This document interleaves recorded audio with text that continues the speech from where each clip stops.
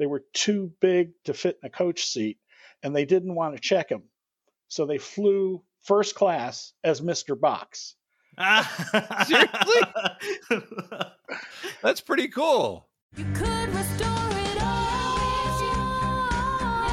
and rescue me from pain. You had my fallen side. You erased it. How insane. Hi, and welcome to Backup Central's Restore It All podcast. I'm your host, W. Curtis Preston, a.k.a. Mr. Backup, and I have with me my construction consultant, Prasanna Malaiyandi. How's it going, Prasanna? Good, Curtis. Yeah, construction consultant, someone who's consulting and never having done something.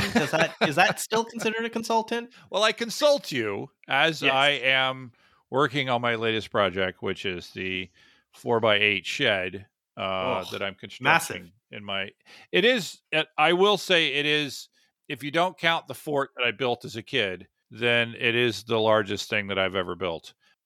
Now, when you talk about fort, are you thinking like a bed sheet tossed over a couple? No. I built a 20 by 20 fort growing up, but Wow. we'll come back to that. So Yeah, I'm gonna bring on our guest.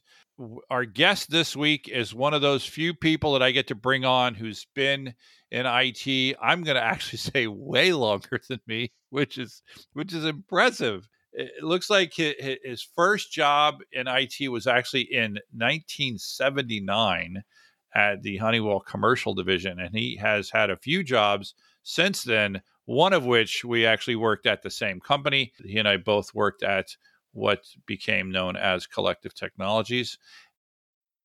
Speaking of Collective Technologies, I just wanted to have an editor's note here.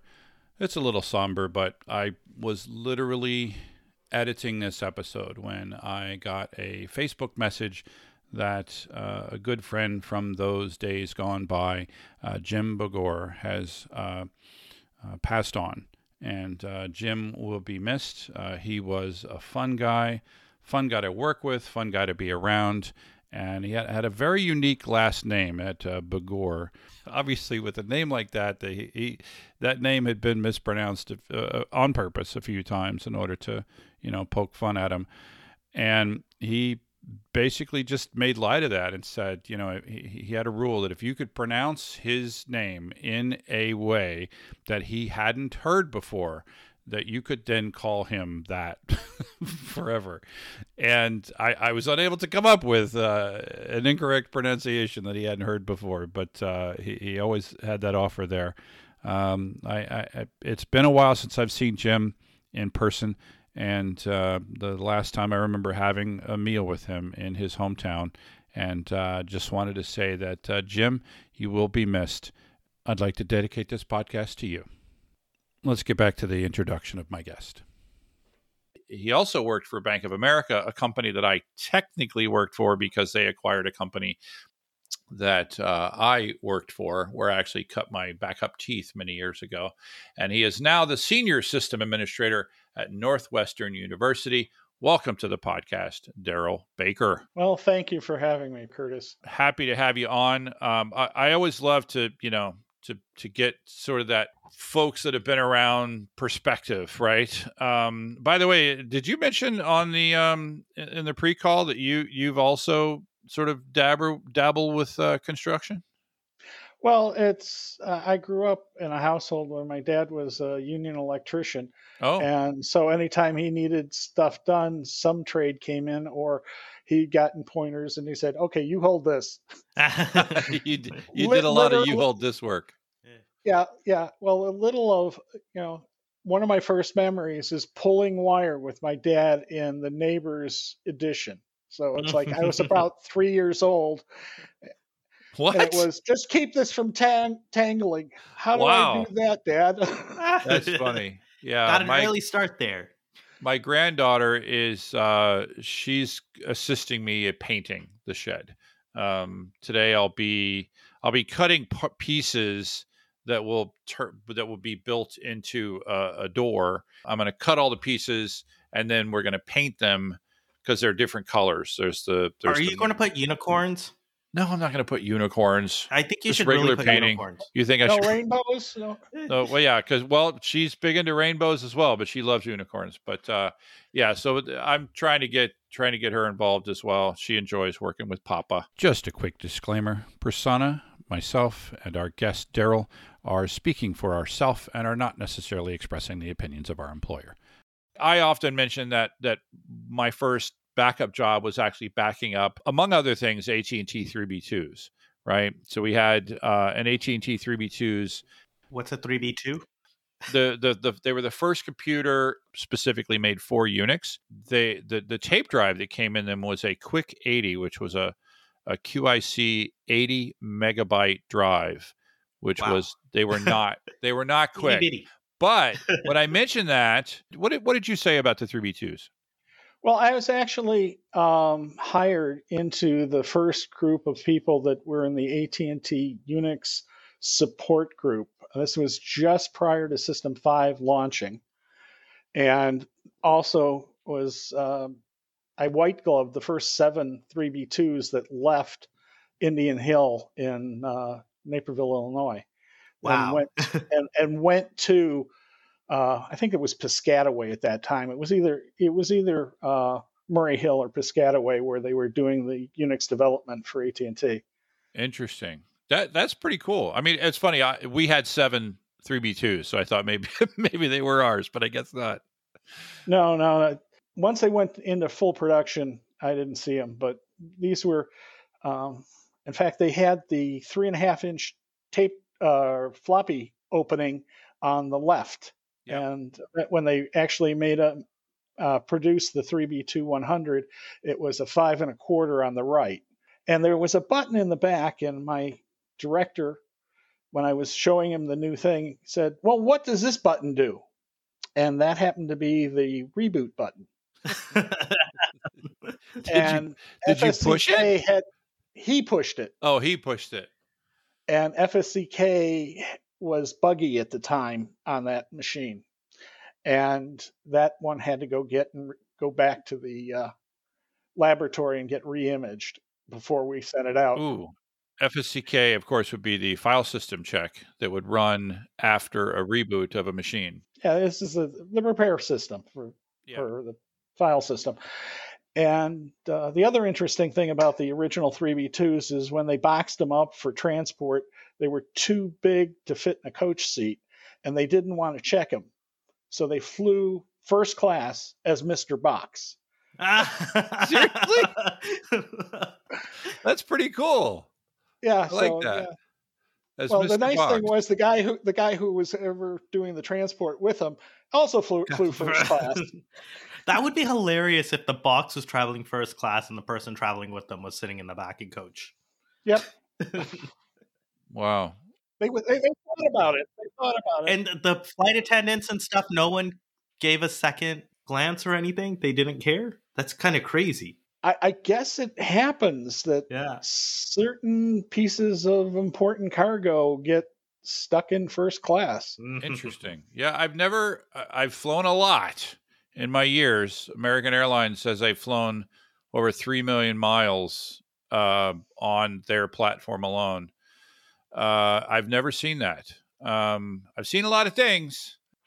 You know, a lot of people that have been in and around backup that, you know, they complain about this and they complain about that. And I try to say, listen, as challenging as backup is today, because it still is challenging, it's nowhere near as difficult as it was when I go back. So I go back to those 3B2s. And what I remember, again, the only thing I remember about stuff was, you know, file, you know, administration, right? And the tape drives that came with those things. And by the way, I don't think I had the 3B2-100. I think they were like the 300 or something, maybe. Yes, yeah. I think it was the 400. The 400. You're right. It was about, I don't know, 6 inches tall. Yeah. The 100 was only about 3 inches tall. Oh yeah, no, this was bigger than that. And then, but what I remember about those tape drives was that you could not reliably write a tape in System A and take that tape out and put it in System B and reliably read that tape. I It's- remember that too. Very Sometimes it would well. work, sometimes it would not. Was that a tape drive thing, or Yes, it was that definitely a tape drive thing. It was like the heads were misaligned. They were not always aligned in the same way. Imagine that you had to keep track of what system made what tape because you couldn't necessarily read it in another drive. What happened Well, if your just- system died? Just think about the folks who have to produce the distribution so that you can go out and rebuild your system from bare metal.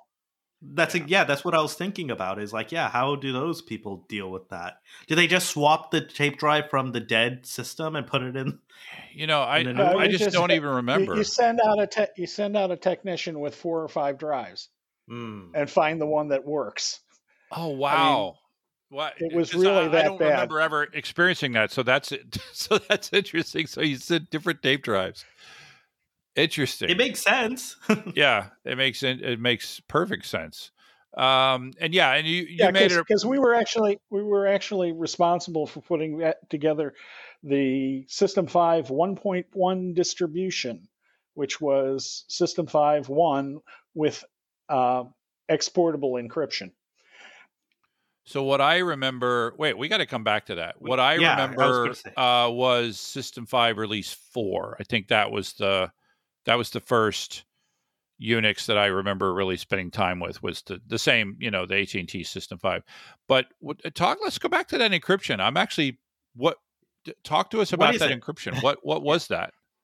Well, DES was on the munitions list, so anything that used DES could not What's be DES? exported. It's an encryption algorithm. Okay. These days, it's considered insecure. Triple DES is also there and is not really considered that secure either.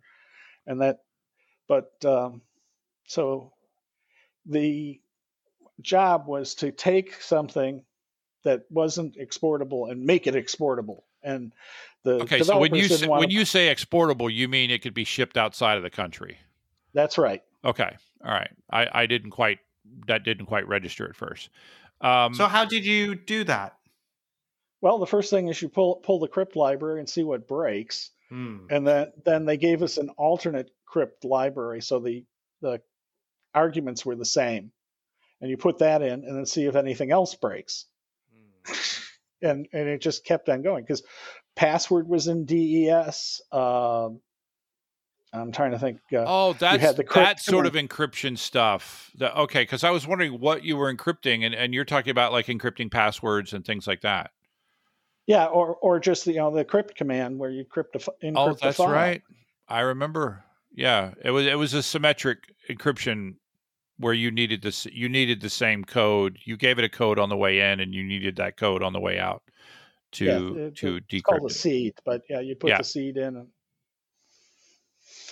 so anyway, we were responsible for System 5 Release 1.1, and then we had to create a master tape. And that turned into 3 master tapes so that we had something that would work on some drive somewhere. It was not. You also had the floppy version, which the mile high stack of floppies. I think it was like 35 or something like that. Yeah, you haven't lived until you installed Unix via floppies. I remember doing Windows via floppies and DOS. Yeah. Okay, you want that? Okay, the classic. You think that's bad? Try it on a 5 megabyte Hawk drive. This is a removable media drive that's about 18 inches in diameter. What? I don't think I've ever. So what is this Hawk? Yeah, I've never heard of a Hawk drive. And what system was it in? It was in a Honeywell Level 6 mini computer. So this was the size of a large file cabinet. And the Hawk drive had this big platter in it, and it looked like a UFO. It was about an inch thick, curved bottom, curved top. You'd lift the handle, slide the slider, it'd release the magnet that held the bottom cover on, and then you'd slide it into the drive, put the handle back down, put the cover on top of it, and then push the shelf in that the drive was in, and it had a 5 megabyte removable platter and a 5 megabyte fixed platter, and that was the first Unix system I booted. Was like Were these disk platters? Yes. Okay, all right. So they were disk platters. The removable media disk. And Okay, it was specifically removable. So is that the same concept as what we called back in the day disk packs? Yes and no. This was actually made for traveling, where disk packs were fragile. Okay. This was actually made so that it was ruggable, because we used to ship them all over the country. The product we were producing at Honeywell was actually an energy management system, and we'd send out the latest updates on Hawk drives. Was that Hawk? Was that Hawk with an E or without an E? Do you know? If I remember, it was without an E. Okay. It was a product of CDC. Oh, good old CDC. Control Data Corporation. Yep. Yeah, which eventually, for those that don't know this, which also gave us Net Backup. CDC had a product which eventually became. I'm trying to remember who. CDC gave us Backup Plus, which was acquired by another company, which was eventually acquired by Veritas. So they did a lot of things. They're not around anymore, are they? CDC? I don't think so. Except for the one in Atlanta. That CDC is still not around. Well, yeah, we need those people right now. We need those people. All right, so let's move forward a little bit in time. So we had, and by the way, let me just I actually would like to stay in that period of time, because I was hired originally for this whole Wang tape conversion thing. Okay. It was word processing. And I did it in 2 weeks when they had me set up for the whole summer for that. So what did you do the rest of the summer then? Yes, exactly. Well, first it was going around with an 8-inch floppy and patching these level 6 computers with their native operating system. Yeah, nobody cares what that it was.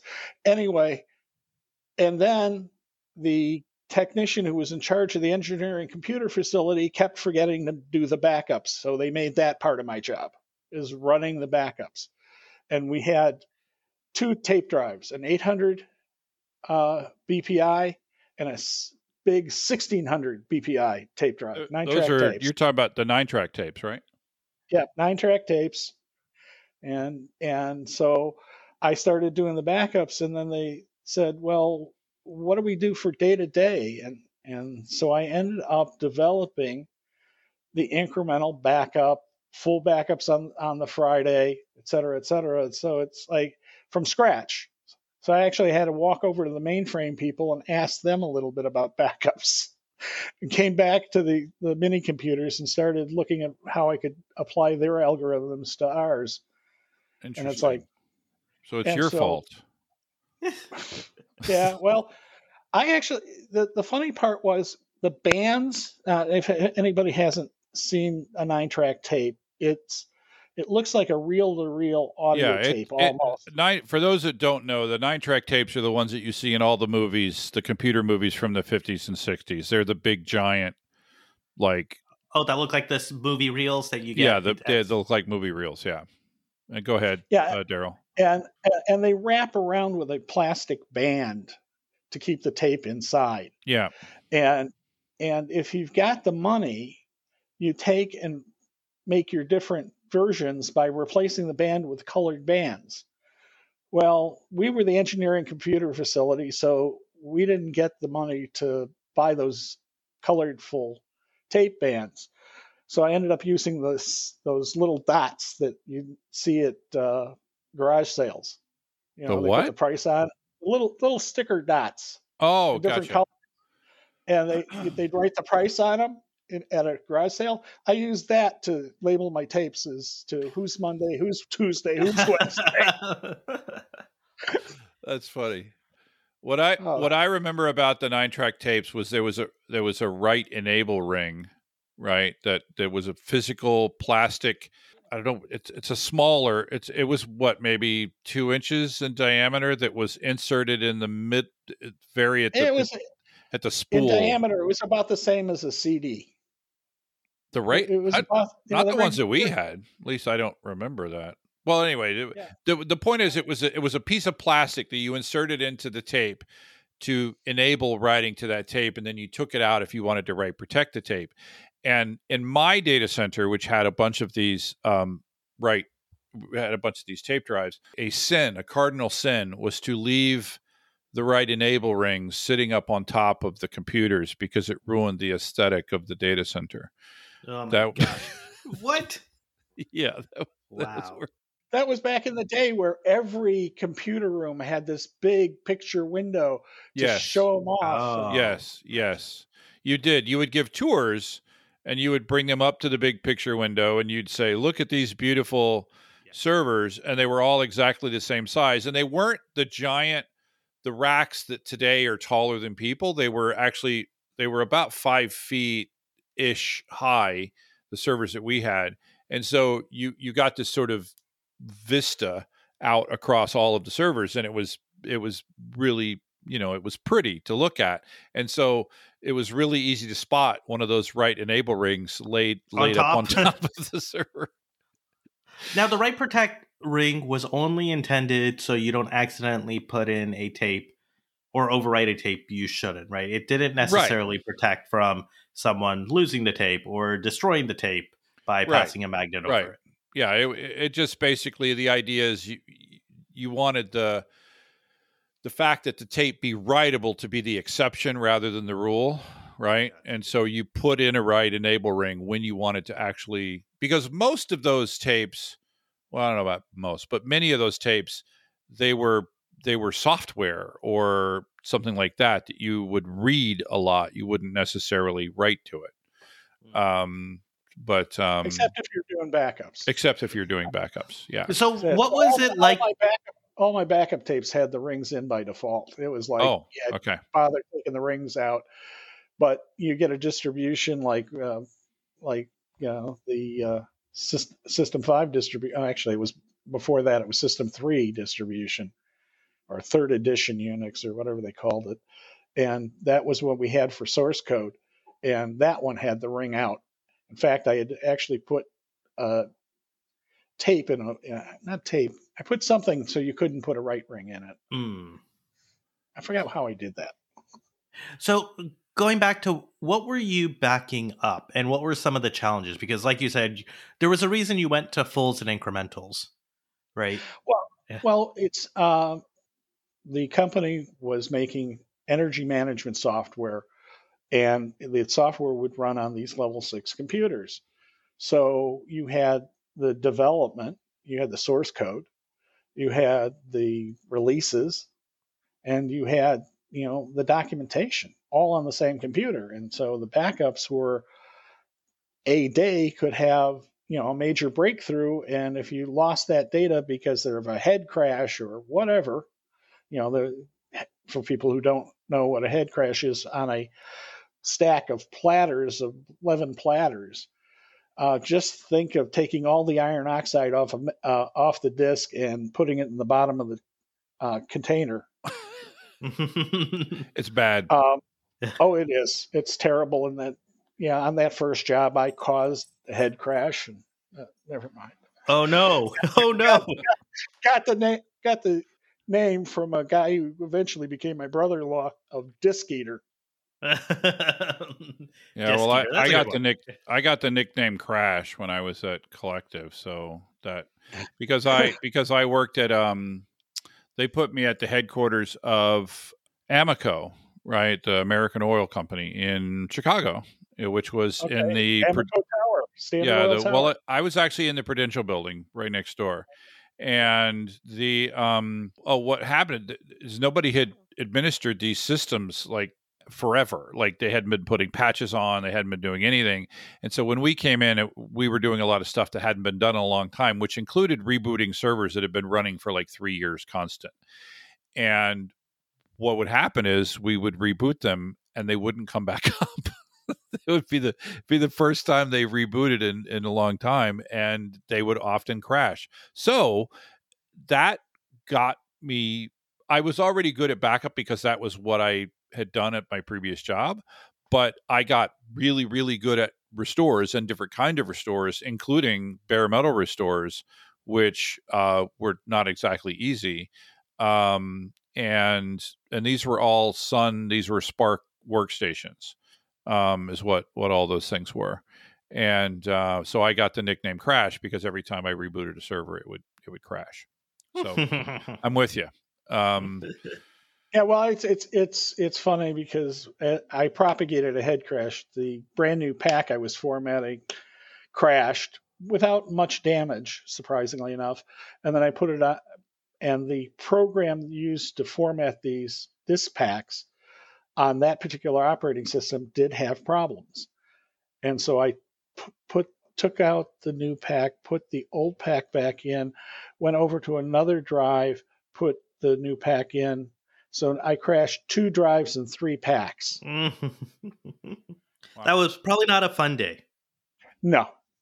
But I'll tell you, all things given, the technician who fixed it said, if you ever see this, and he wipes his hand on the inside of the drive compartment and it gets dust on it, if you ever see this, don't do anything else. Just turn it off.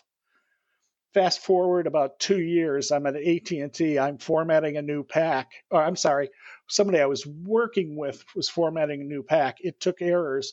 I hit the off button in some kind of hurry. And I said, don't touch this. We'll get the technicians out before anything. And so the technician comes out to fix it, and he goes, this is incredible. I go, why? He said, you crashed 3 heads. I said, yeah, I knew that.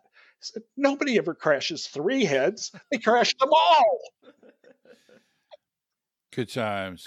So oh, yeah. When do you think did things start to get better from a backup and recovery perspective? Like I don't know how much because you went into sort of regular sysadmin work, and maybe you weren't as intimately working with the backups, but I've always worked in shops where I was involved in the backups, and it was when the program started understanding the fact that they were used for different things, full backups and incremental backups, and what do you call it? Differential backups. Yeah.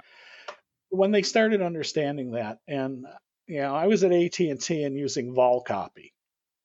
Yep. And Volcopy was not exactly the friendliest program for backups, but it was all that was on System 5. That was, we could tar things up, but if you really wanted the whole volume, you had to use Volcopy or DD. And never recommended DD as a way of making backups. That would be the direct disk copy. It was a bit level. It's a block level backup, right? You're not backing up the file system. You're backing up the actual image of the disk. Which, if the file system is changing as you're backing it up, then that's going to be a worthless backup, right? Yeah, there were other problems because on some of the disks, you'd also pick up the bitmap that marked out bad blocks and other things, and so you'll take away the good bitmap and put in a bitmap for another drive, which could have bad blocks in it. Anyway, yeah, we're giving you flashbacks. I know. DD was actually an OS VS1. Now we're talking about IBM mainframe. It was built to look like a DD command that was in the JCL of OSVS1.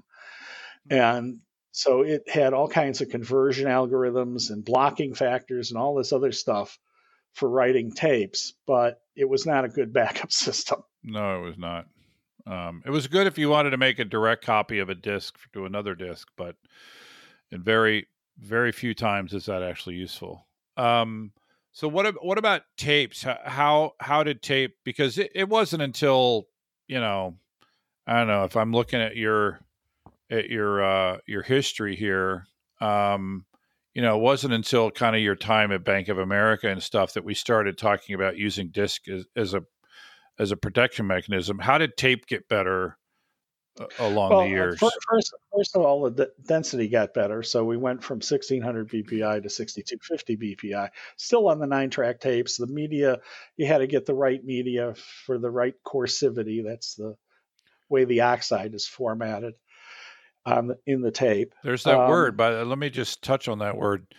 It's a word that the average Joe does not use. The coercivity, this concept that a bit could be, it comes from the word coerce, that a bit could be coerced to not be the bit. And you had different coercivity levels for different media. And you still, by the way, we still experience this today, right? Tape and disc and different kinds of disc, as well as flash media. Flash media is a different problem, but all magnetic media have this sort of concept of coercivity, and I talk about it. I talk about it in my book. I talk about it, whenever I get a chance.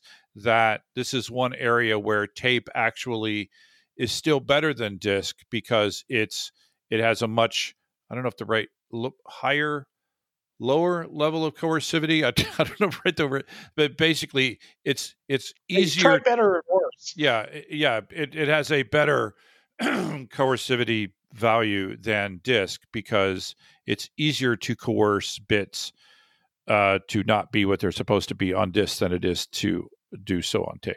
Anyway, so I was using 9-track tapes, and then I went to another company, and the drive started getting bigger. And so you were talking about 4 and 5 and 6 tapes to back up things. So at that point, Exabyte came out with their drive, which is actually a videotape format.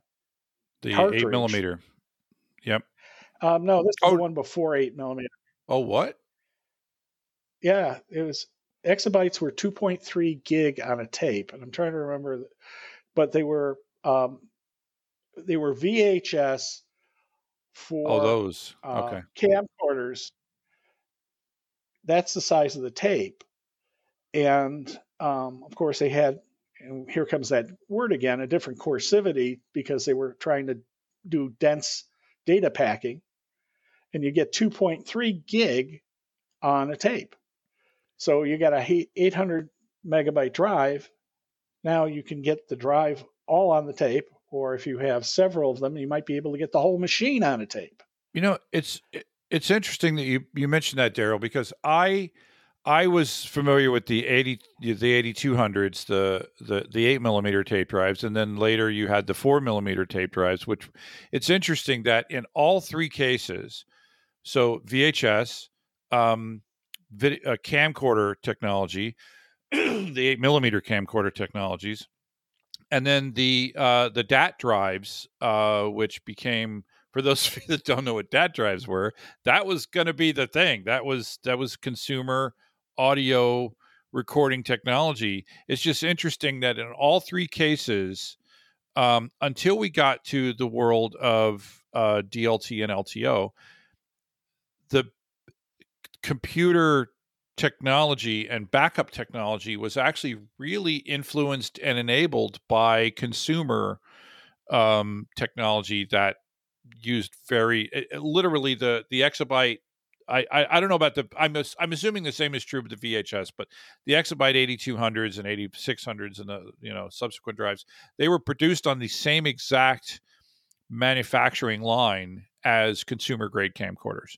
And it was just which heads would go into it. I didn't actually know that there was a VHS predecessor to that. Yeah, it was interesting. That was an interesting time. In fact, the DLTs about that same time. I forgot the deck name for it. TK 60, TK 70, TK 80, I think. TK something. Yeah. Which is like a 8-track tape, sort of, except the tape would actually come out of the cartridge, but it was that kind of one-side cartridge. Yeah. But that was, I think that was sort of our first of the tape drives that didn't have a consumer counterpart.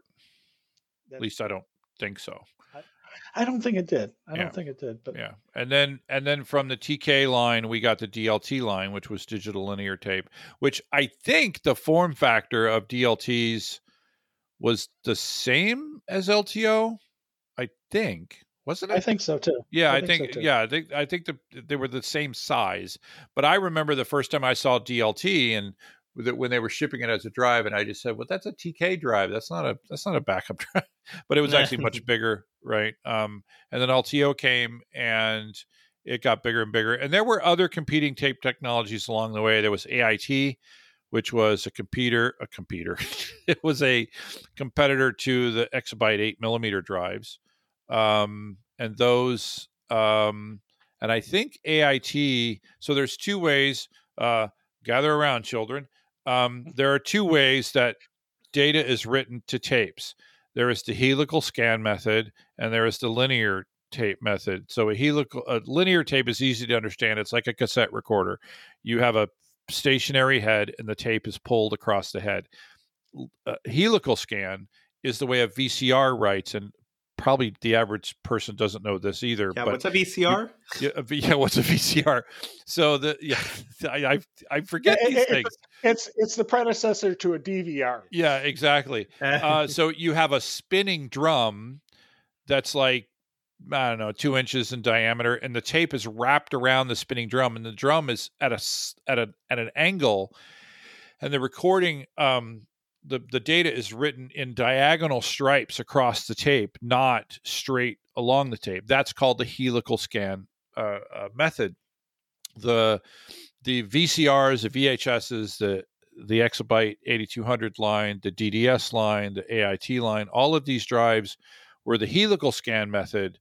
And I have an opinion. I don't know if if I can back it up, but they seemed less susceptible to the shoe shining issues.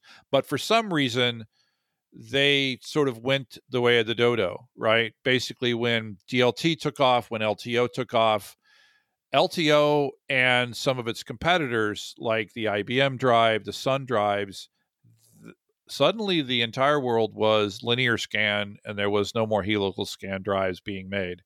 I agree with you on the shoe shining bit, and that's only because they had to be careful of the pressure. And I think the reason they wanted to go away from it was one less moving part. So what was one less moving part? If they don't have the right drum spinning. Oh, right. It's more reliable. Yeah. I wonder. I know a guy that could answer this question, and I've been trying to get him to come on the podcast. And he's the guy he's the guy who helped me to understand coercivity and the KUV over KT formula that calculates it. But I've been having trouble getting in touch because he's even older than you, Daryl. I can believe it. And he's not on the Facebook. Mhm. And he lives in Colorado. He's a former Storage Tech employee. But all right. So what about tape automation? Did you see that sort of? Yes, I did. But the first one I saw, and this is, I can't remember the IBM name of it, but it was like a 12-inch wide by, I don't know, 2 feet long tape that they would wrap around a cylinder and then use like a drum drive. So you'd have, I don't know how many tracks on it, and they'd have heads that matched up with each track. And this was long-term storage that Bell Labs used back in '83. And the only reason I remember '83 is they were used in calculating the Indian Hill "We've got a terabyte" party.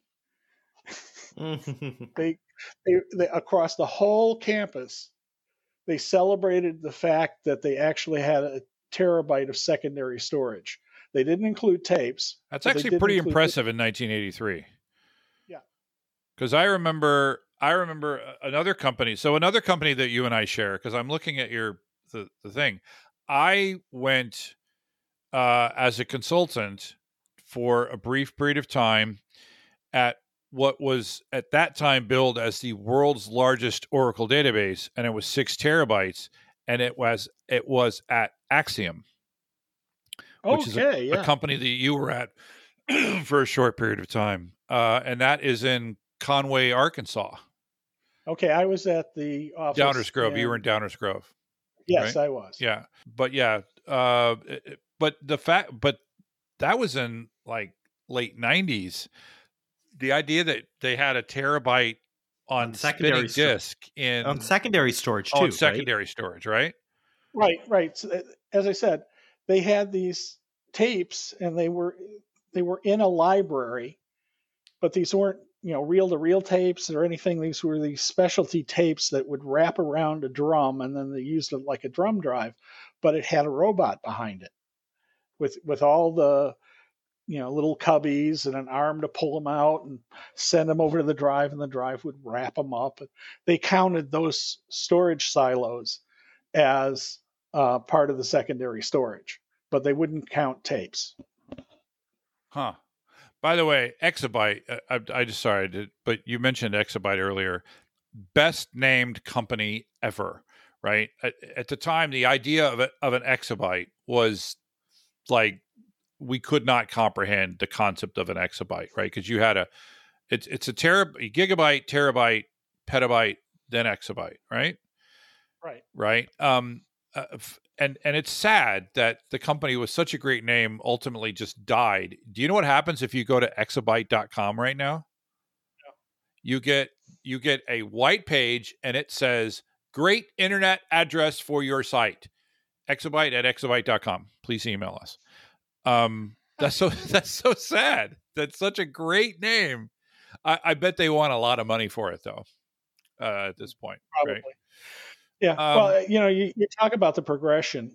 Did you ever hear about Grace Hopper's talk on on the speed of light and how that affects things?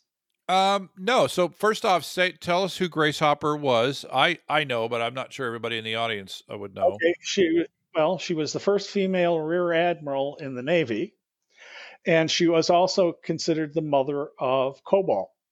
Yep. So she was a programmer back in the 50s as they were moving from, assembly language to something more understandable by us humans. And so she was actually considered the mother of COBOL. But she did this one talk, and she'd have a cable spool of wire, and she'd go, "That's a millisecond." And then she'd pull out something about a foot long and say, "That's a microsecond."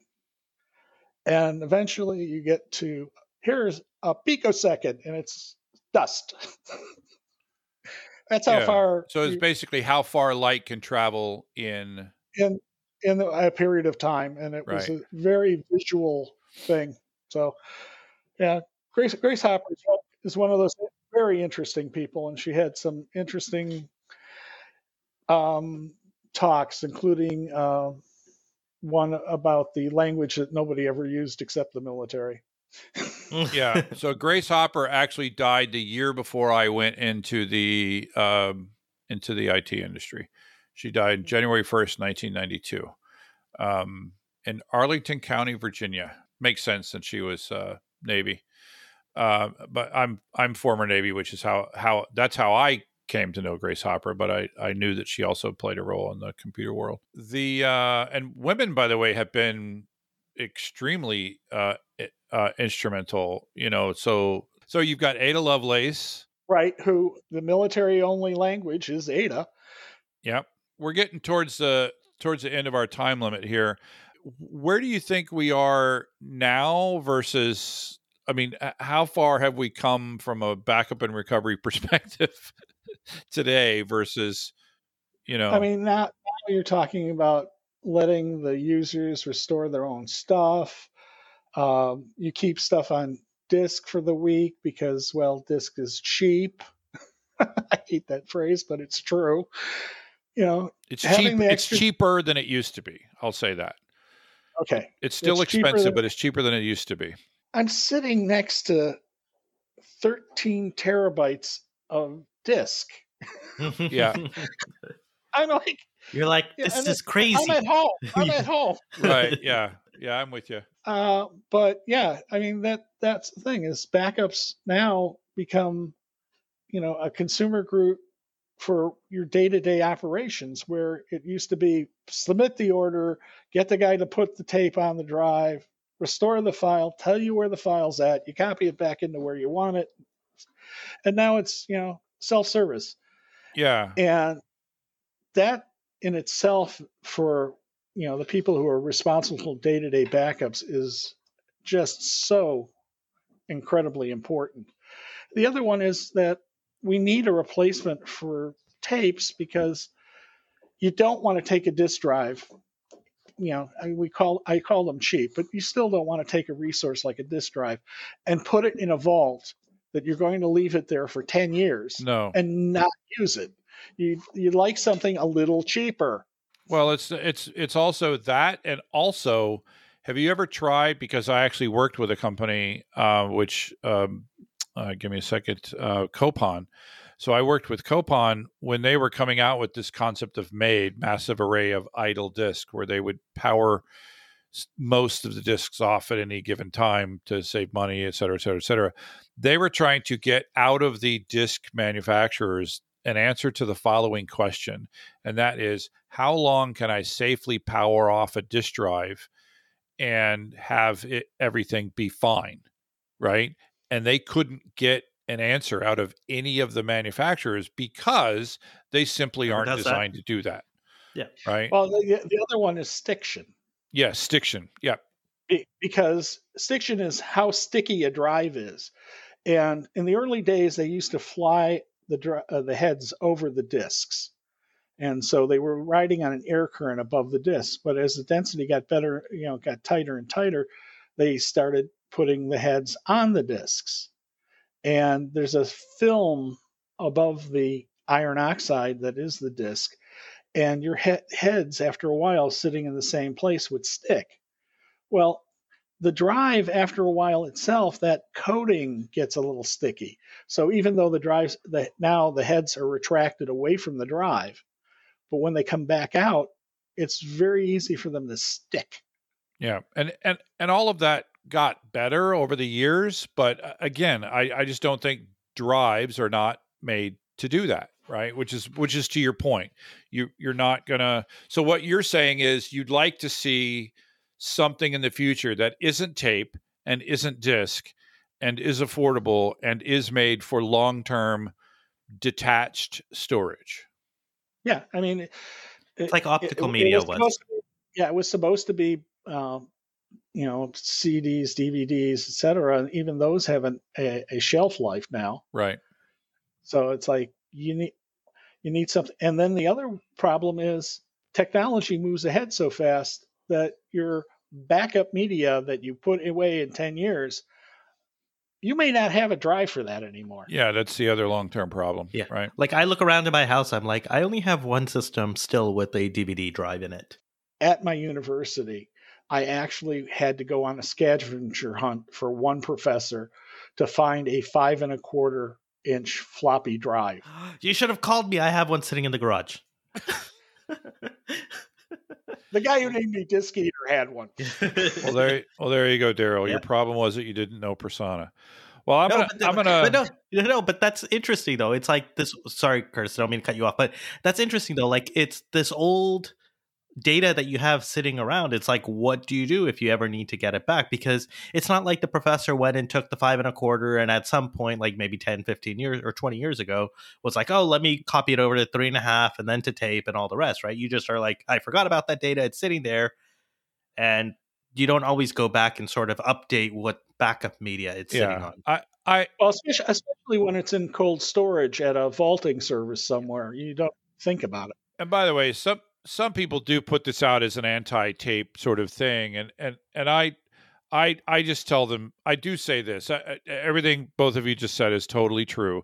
Having said that, if you do have a 30-year-old if you have a 50-year-old, God forbid you have a 50-year-old piece of media, because 50 years ago the media was not very reliable. But let's say 50 years from now, and you need to read an LTO tape.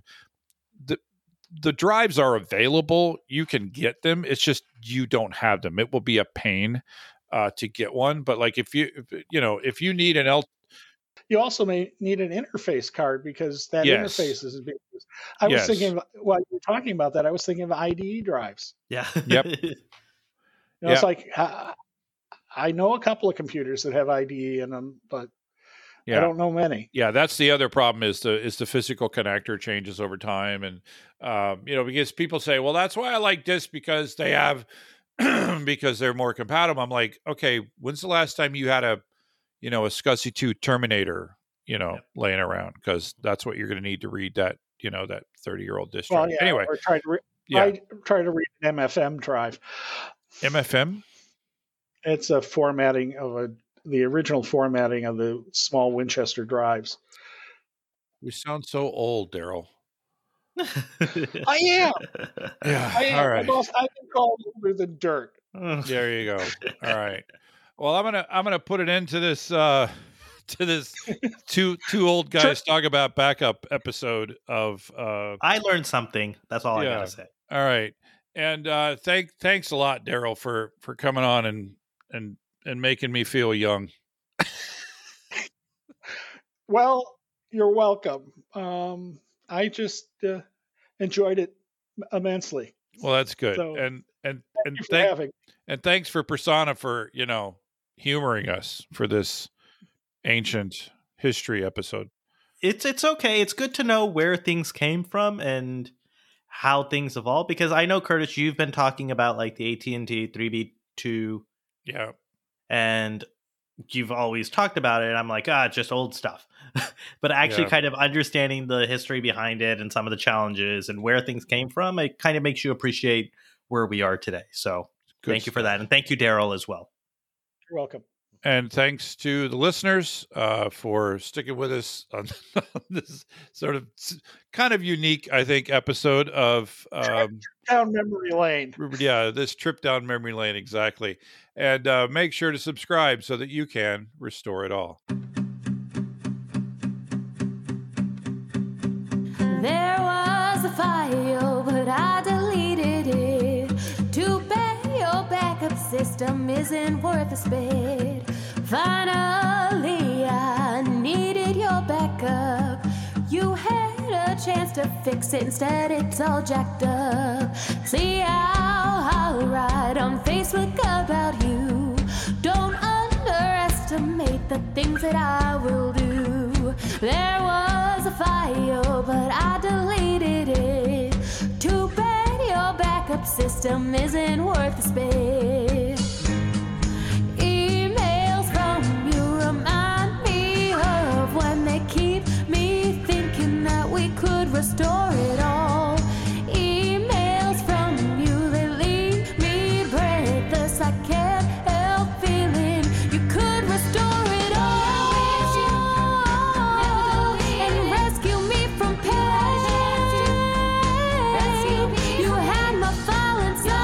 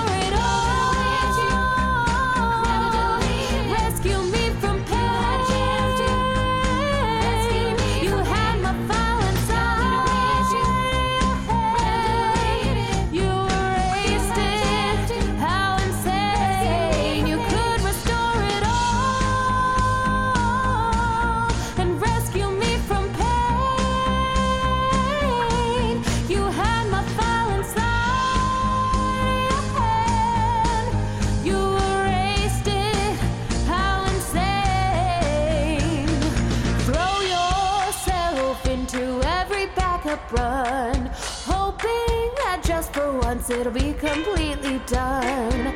Maybe